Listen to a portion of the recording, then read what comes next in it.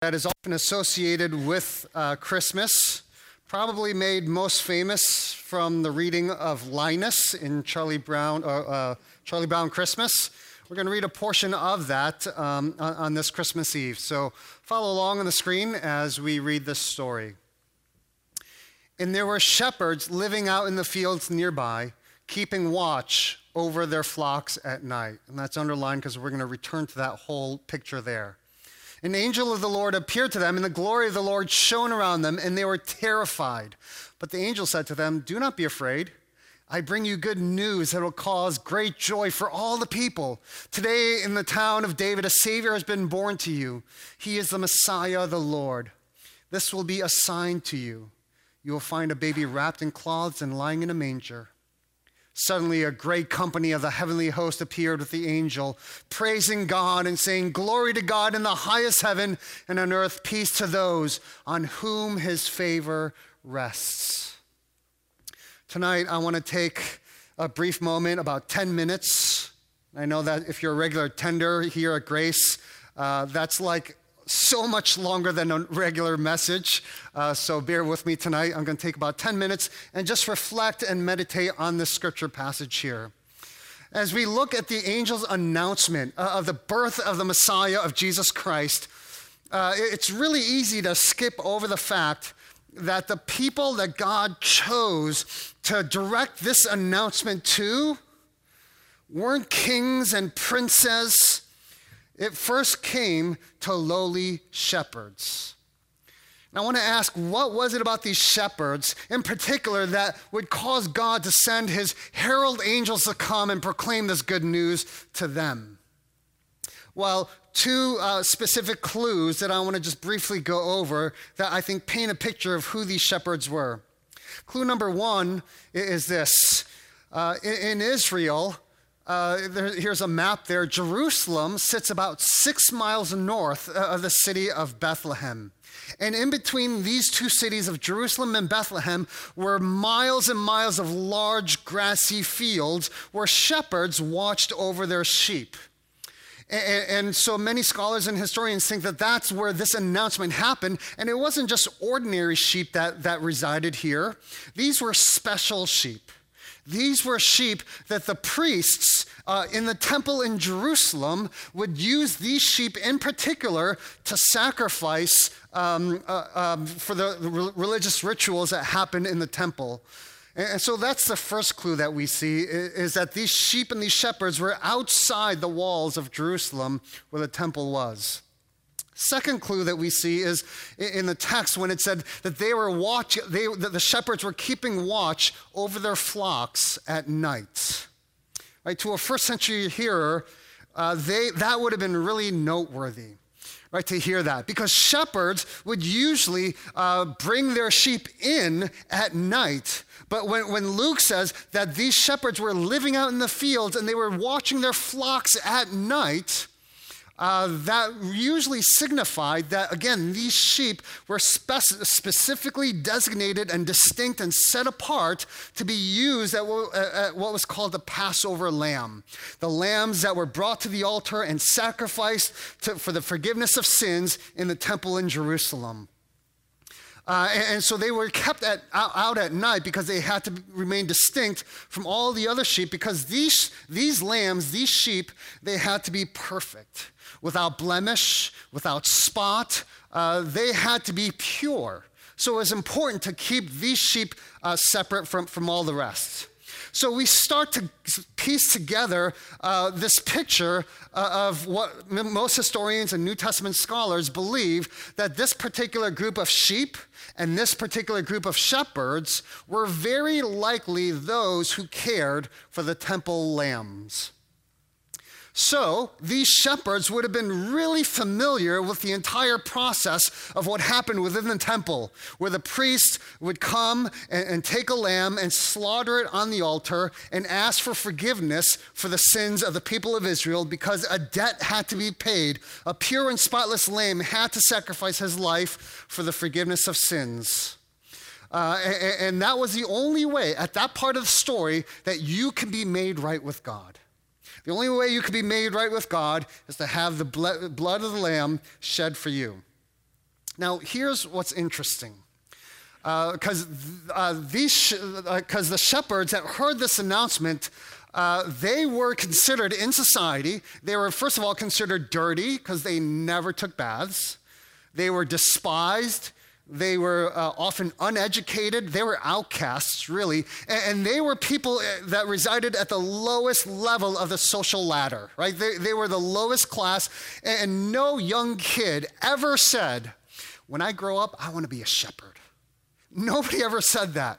And these shepherds, they didn't only work in the fields, right? They lived out in the fields. And so the implication is that they were pretty homeless.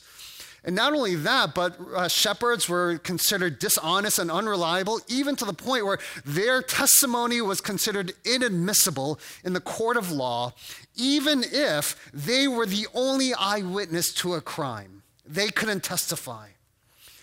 And because they didn't perform all the religious rituals and rites at the temple because they were considered unclean, they were really disqualified. You can't come in because not only are you physically dirty, but you're spiritually unfit because you don't do all the rituals to come into the temple to have your sins forgiven by the shed blood of the Lamb. And no matter how devout they were, no matter how hard they tried, or no matter how much they wanted peace with God, if you were a shepherd, you were pretty much hopeless. And as long as they were doing that job, there was no chance for them to be made right with God. So they were the worst of the worst in their own minds, but also in the minds of society. And so the shepherds really lived with this constant sense of dirtiness and even inadequacy, that they were somehow not good enough for God, because their lives were too messed up or they didn't have their act all together. And so day and night, they lived knowing that the very thing that they needed most were right at their feet. These pure and spotless little lambs running around so close, and yet they felt so far away from God. They felt like God was 1,000,000 miles away. And I think that story is also our story. And I want to relate this story to two groups of people here tonight.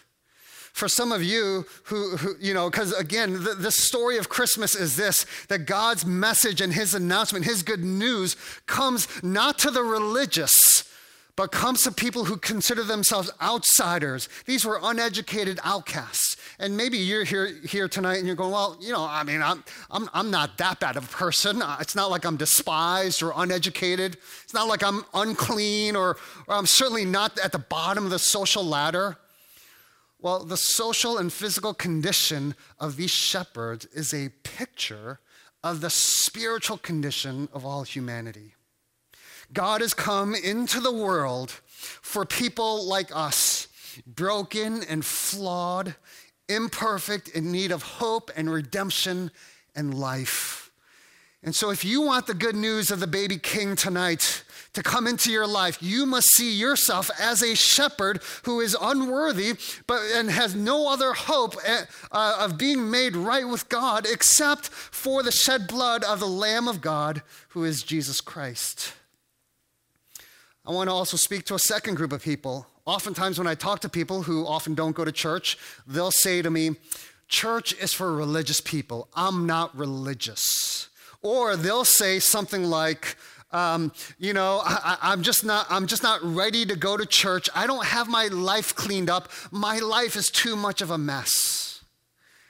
And if that's you here tonight, first of all, we're glad you're here. Because the message that the angels pronounced was this, that the Savior has come to you. Not just the clean and the respectable, not just the religious, not just those who have it all together or who seem to have it all together, and not just those who obey the rules and try to follow them. No, it has come to you. You who feel like your life is too much of a mess and you don't have your act together. Notice what happens next at the end of the passage here. It says, after the angels pronounce and praise God, they say this, glory to God in the highest heaven. And remember, this is a chorus that only the shepherds hear. And on earth, peace to those on whom his favor rests. I imagine the shepherds hearing this and wondering, wait, did the angels just say, peace to us whom God's favor rests? I mean, could God's favor actually rest on people like us? And that's the entire point of the Christmas story, right? God comes to those who may be longing to be made right with God, longing to be reconciled to him, but know that and consider themselves on the outside looking in, and they need a Savior to bridge the gap. And so Jesus is the pure, spotless Lamb of God, who has come to take away the sins of the world, who is born in a manger, who lived the perfect life that you should have lived, died the death that you should die, and rose again as a sacrifice for your sins, that you can have peace with God, and so that God's favor could rest on all of us. So that is the invitation tonight on this Christmas Eve, that Jesus, the Lamb of God, is also the light of the world, who brings light into the darkness of our hearts and brings salvation and rescue, not only to our hearts, but to the entire world.